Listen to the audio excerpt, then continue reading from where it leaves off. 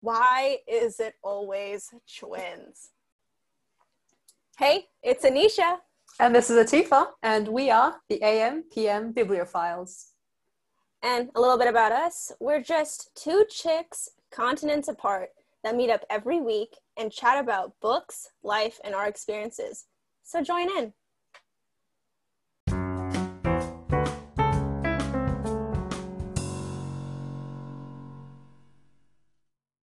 Welcome to part 2 of The Chain. Hopefully you've listened to last week's The Chain part 1 episode. This time we're going to be talking about the second part.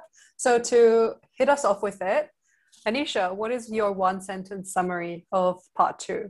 All right, so my one-sentence summary is, sometimes you gotta face your problems head on, guns a-blazing.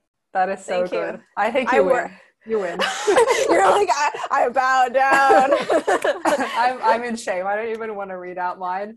Mine was very quickly scribbled together.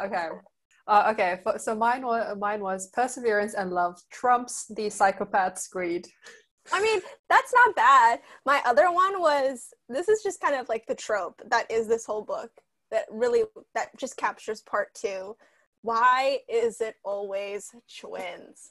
Honestly, why is it always twins? Yeah. Asking the real questions. All right. So just to kind of summarize part 2 of The Chain, it picks up with the undisclosed third-person POV that we had a chapter of in part 1.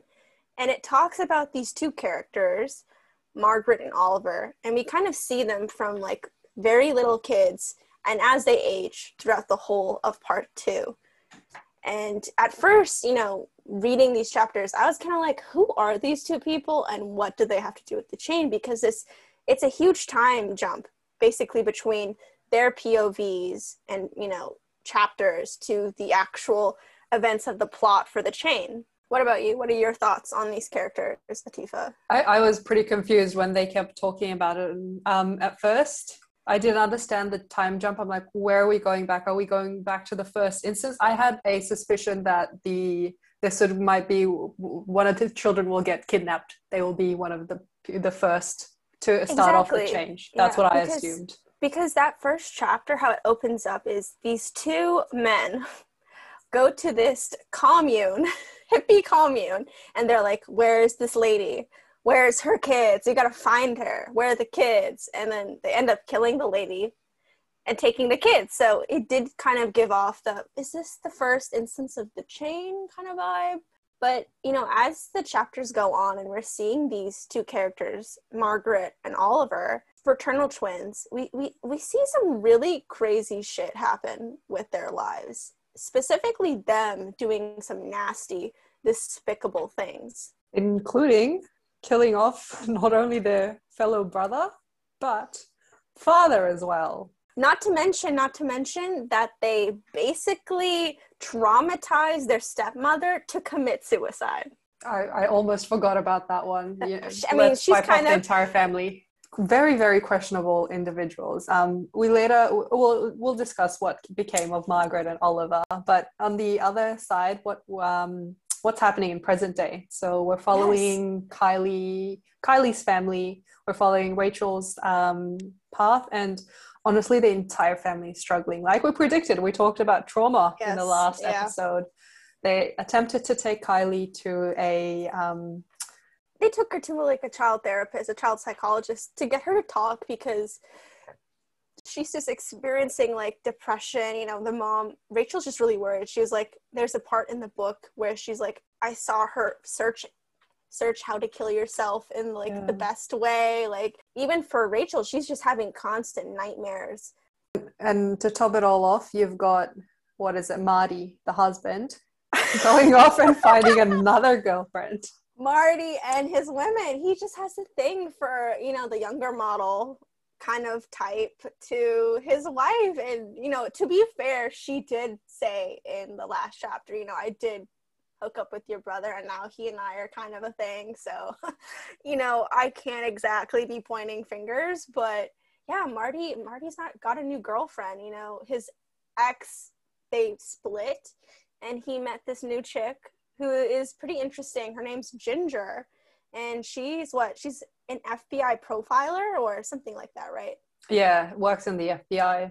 But to kind of root back to Kylie, her POVs are kind of really sad, like just to kind of see a child's perspective of, I'm broken, I can't talk about it because they might kill my family, or she's like, no matter what I can do, I can't stop the process and I can't make anything better. So it was really interesting to see a child's perspective on trauma, as well as trying to figure out what to do next, because Kylie, like her mother, is trying to also, in a way, figure out who her kidnappers were, trying to figure out a way to almost reveal people within the chain as well. You know, she was keeping track when she was kidnapped. So-and-so was tall, so-and-so talked like this, acted like this, and I thought that was really good. But, you know, after everything that happened to that whole family, they took security to 100%, you know, put trackers in her shoes. They changed all the security outside the house, on the computers, technology, everything was just bammed out. Like, I kid you not, they were like, we will never have this happen again kind of thing. Poor Kylie, though. It's one thing to experience trauma, but another thing entirely to not. And I feel like a lot of people who do go through trauma have a phase where they can't talk about what they've experienced for different reasons.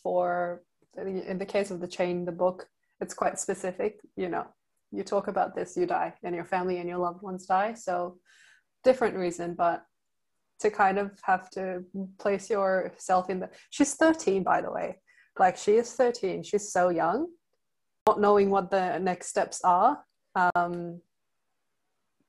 That's really troubling. I couldn't imagine myself in that kind of a situation. And, you know, like with any trauma, I feel like it comes out in ways, like it manifests and bubbles out.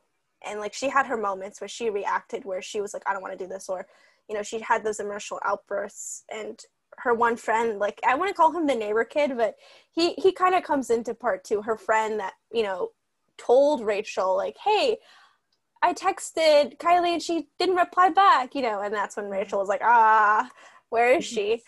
But he also is just kind of like, is she okay? Like, I know she was sick, but like, is something going on? And Rachel's like, oh, you know, life. And it's like, yes, because life captures all problems, just in general, life, period, full stop. It's the best response to give. It's like when people say, I'm fine, and you're like, you're not fine, but it's like, I'm fine.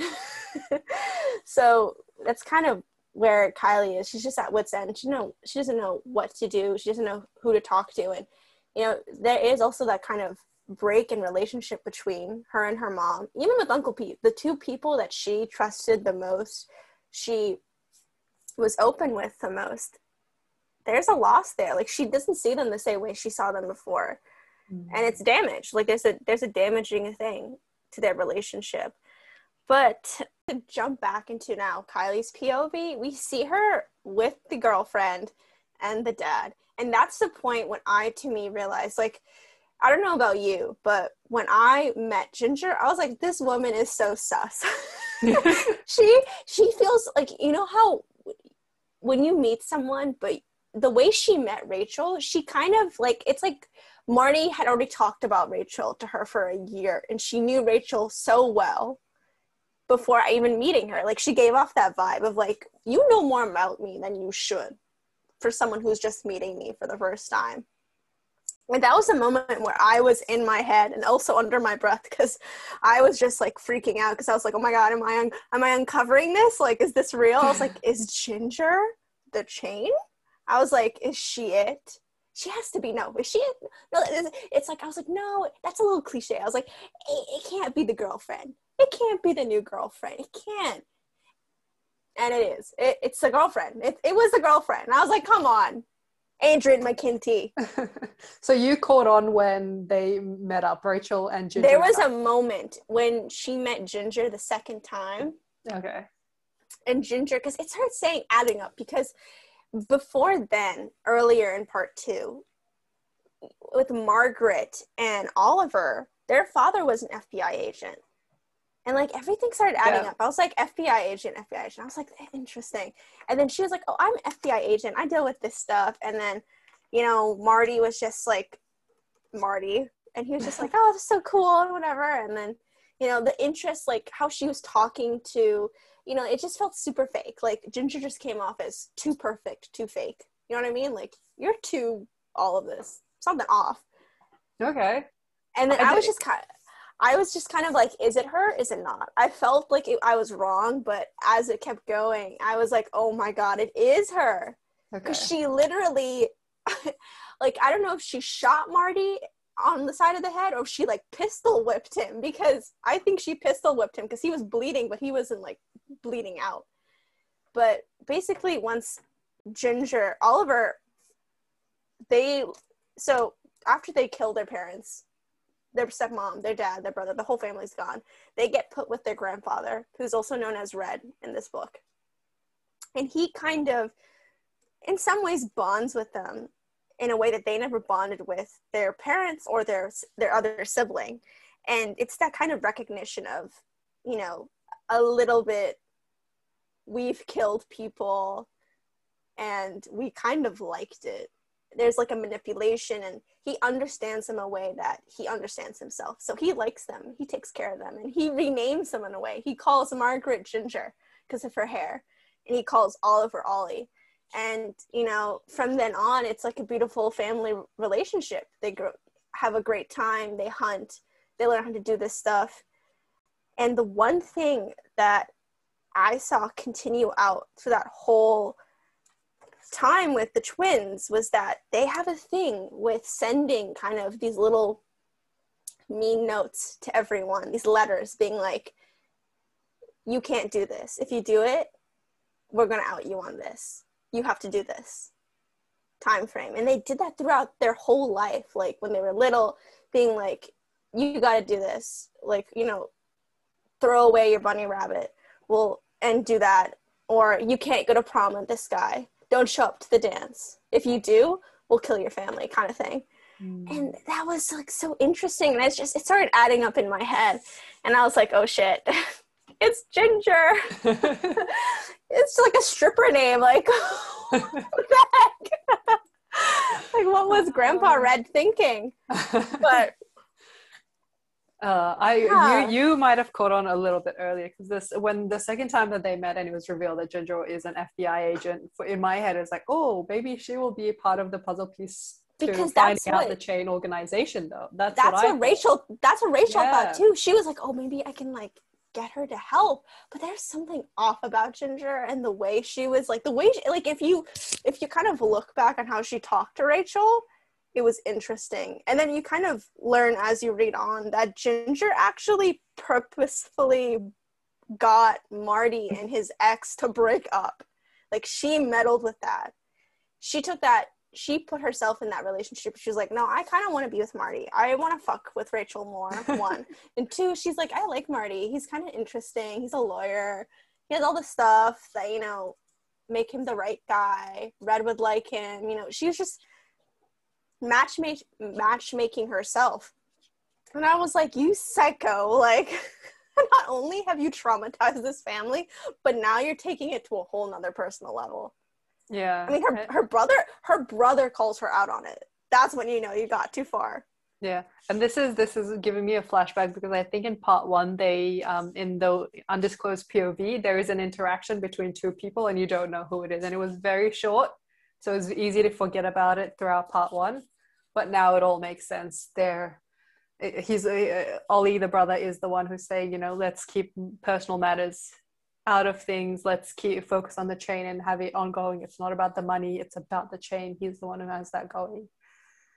No, I thought it was the flipped, because I thought he was like, so basically how the chain begins is they weren't wealthy when they were kids, nor when they were with Red. And they needed a way to make money to afford college and other expenses. So the scheme that later becomes the chain was based off of these on the border kidnappings, or these, I want to say kidnappings in Mexico that, you know, is an actual thing Google it if you want to learn more. It's legit stuff that they would do. Is these people in Mexico would kidnap a family member and ransom another family member to kind of get the money or get the stuff that they needed. So they took that, manipulated in a way where they would do it with children and parents and do that. And it made them millions. They had enough money to pay off all kinds of college degrees and etc. They were very wealthy.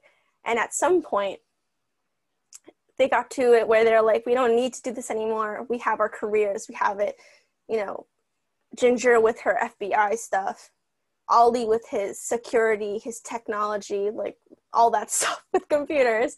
It was like, it's all good. And they had enough money saved in the bank. They got Red a new house. Like they were decked. But it was Ginger who was like, no, this is my baby. I want to continue it. I like it. This is good. And he was like, there's no need. Like, what's the point of this anymore? And she's like, you don't get the point. And that's when you kind of see her own psychosis of, I like manipulating people. I like fucking with other people's lives and putting my own, you know, it's like God, like in the sense of, what's the way to say this? She's playing God, you know what I mean? Like she's just playing just author and just creating stories the way she wants it to be. And it's that level of like crazy power hungriness that just fucked her up truly till the end. In the end, yeah, that's what it was, because she meddled too closely. She should not have gotten with Marty. That was one of the things that played against her. She does have a desire for control, and I think she had that desire for control as you see her growing up, and she knew there was something different with her than with everyone else, and she kind of didn't have anyone else. Obviously Ollie, her twin, is the closest person to her, but even he doesn't understand that recklessness that she has as well in her. And you know, the thing is, like, it's just so implied throughout like her whole life in any aspect, relationship, career, everything. She is in control. She takes everything in her own hands and manipulates it in the way she wants it. If it doesn't work out, she'll cut it off in her own terms. Everything is on her terms, never the other way around. So when Rachel, their plan to kind of expose them, when she did that thing, that pissed her off so much. Like she's like, I'm gonna kill her. I'm gonna kill everyone. And then she was conflicted for a little bit because she was like, but I'm dating Marty. She didn't take too long to quickly change her, and I don't think she even had to think. She didn't. She had a momentary relapse of like pause, and then she was like, fuck it, he's not worth it. It wasn't even I don't think it was even a question for her. She said, as much as, you know, he's a person, he's a good person, I enjoy time with him, but nah. And the chain has to go. The chain has to go. Chain must go on. So basically, Ginger figures out that Rachel and Pete are there and on their way. Like Oliver and her kind of figure it out, and they're like, what do we do? Red is somewhere else in that house because they're all at Red's house at this point. Marty is with Kylie, and Kylie brought her friend along too. So, you know, it's the two of them plus Marty, Ginger, Oliver, and Red in this house. Ginger attacks Marty, basically pistol whips him in the head with a gun. He's out. She grabs the kids. They're telling Rachel, we're going to kill them. Put your guns down, because Rachel and Pete just come in, guns a-blazing. They take out all the guards. You know, it's like an action movie sequence. You can just, the way it's written, you're just kind of like, oh, they're just dodging bullets left, right, let's go. Make it to the point where they're at the face-off. Ginger and Oliver have the kids. Pete and Rachel are there, guns out, drop the weapons, release the kids, we'll go. Ginger basically shoots Pete in the shoulder. She's like, they were taking too long. I'm not playing games. And I was like, okay, woman with a attitude, woman with a mind. She really said was like, I'm not doing this stupid, don't you do it, I won't do this thing. I'm just going to shoot you and get it done with. She shoots Pete. Luckily for us, he's not too fatally wounded. I think it was a shoulder wound, so he's bleeding, but it's not super life-threatening. And Rachel basically is like, I think she shoots Oliver, right? Yeah. She does. So Oliver gets shot. So then that puts Ginger in the position of like, okay, I can't fully like have the kids because I need to get Oliver and get out so he can be taken care of. So they do a switcheroo. You get the kids and go, never return. We'll leave you alone. Let me get Oliver and let's get the hell out of Dodge, go to a different country, rebuild the chain kind of vibe. And, you know, as Rachel and the kids kind of go out, they're running to the car, trying to like do it. They're grabbing, Marty by that point is there too. He's grabbing Pete, trying to like help him get into there. They're all trying to make him escape. Ginger and Oliver have this one moment where like, she's like, are we actually letting them go? And he's like, of course not. We're going to kill them. And I was like, oh, this is just such a, that was the moment I was like, true evil twin vibes. The whole book, and you know they go after them. And don't forget as well, Riley had quite an important role as well in this kind of escape. Before this whole thing, after the kidnapping had occurred with her, she had been learning about how to get herself out of handcuffs, escape situations. She had been upskilling. So I think she was able to, somewhere along in that sequence, she was able to get herself out of the restraint that they had put on her. And so I think they like handcuffed her or something, but she, luckily for her, she was carrying around a key, or she was carrying something because she was learning magic tricks to like just escapism as the art for that. And she was just figuring that stuff out, and that really helped her in, like you said, in the end, because she did escape and she grabbed a gun. She did. No one knew, but she had a gun. So as they were running, driving away, and Ginger and Oliver were chasing them, basically it gets to the point where Rachel, you think it's going to be Rachel and Ginger in the end, have the shootout. But no, Kylie is the one to give the death kill. She shoots Ginger point blank, KO'd. And I was like, Kylie. I loved it. I thought that ending was so perfect because I felt, even with Ginger, the girlfriend, being the reveal, I felt it was so cliche, one. And then two, I was like, if it's going to be Rachel, it's even more cliche, like the women take each other out thing. But to have Kylie do it was better. I thought that was a good way for her to almost kind of kill the demon that was chasing her. Yeah, and get her closure as well. This was impacting her as much as it was impacting the adults. Maybe even more so. So she got that closure that she needed, and we don't know really what happens, what the next steps are for the family. We see there's a potential pregnancy down the lines maybe for Rachel, but yeah, from Rachel's POV we get kind of a lot of insights. She kind of has that, I think it's your life flashes before you feeling, where she has all these realizations like, no, I am not, the chain has made me feel that I am this broken, horrible person. She realizes, no, I'm different. I'm different to Ginger. I still have something in me, and I've got things going for me. I've got my family. We've got a life ahead of us. So, and yeah, I mean, overall, I would say I really enjoyed this book. I think from beginning to end, I thoroughly enjoyed it. I thought the plot was very complex, and I loved the characters in it. I think my favorite character above all is Kylie. I think having her POV in the sense of a child being kidnapped and seeing that perspective was fantastic, because I always feel that children that are always seen in situations that are like in literature or even in media, like film or TV, when they're kidnapped, it's either like, oh, they were coerced, like, here, Candy, pet my puppy, come help me. And then they're taken and then traumatic things happen to them. Or, you know, they were brainwashed. But Kylie, from beginning to end, was a fighter. She never gave up. She knew what she was doing. She came up with plans. And I love that.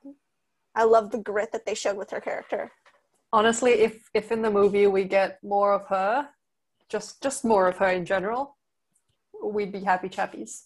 100%. I think it'd be so cool if she got more involved in the process of taking them down. I think that'd be a really fun thing to explore. Yeah. And, you know, her plans coincide with the parents' plans. That'd be fun. Oh, for sure. But yeah, overall, such a great book. I also thoroughly enjoyed it. But we enjoyed it for different reasons. I think it brought light to a whole lot of difficult things: trauma, drug abuse, withdrawal, family, you know, situations, even from Ginger and Ollie's side, mainly Ginger. I wouldn't say I necessarily, you know, I wouldn't say I have empathy for their situation. The psycho bitch. Yes. Because I think the narrative was written in such a way that you kind of, she had something inherently within her, as much as that it was environmental circumstances. There was a bit of nature.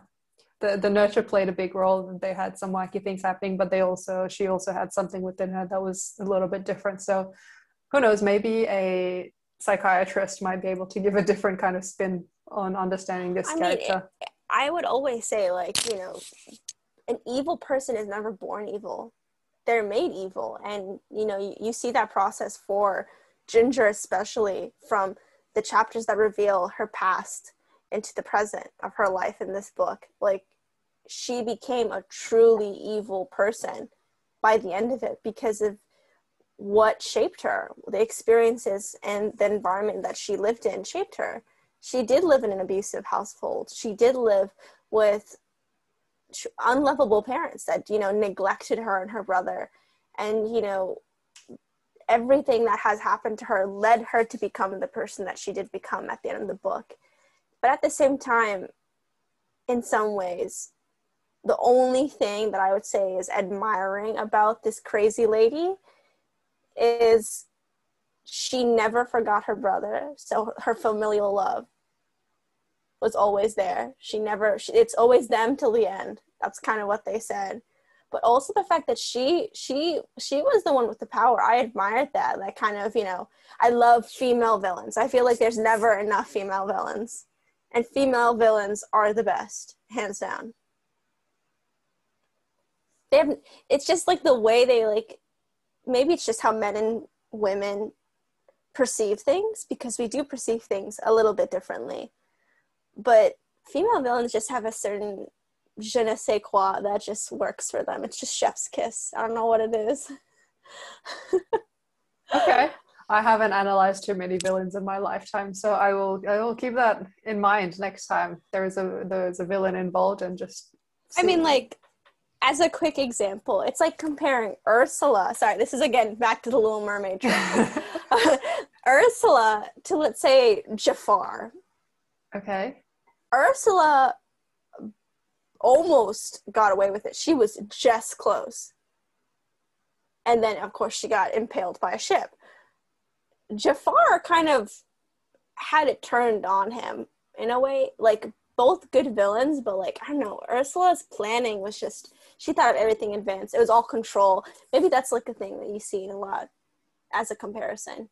But overall, 5 out of 5, 100% recommend. For any of you readers out there listening in, I truly recommend reading the book, because there's so much more that we didn't talk about in this podcast, but that you'll definitely read on your own.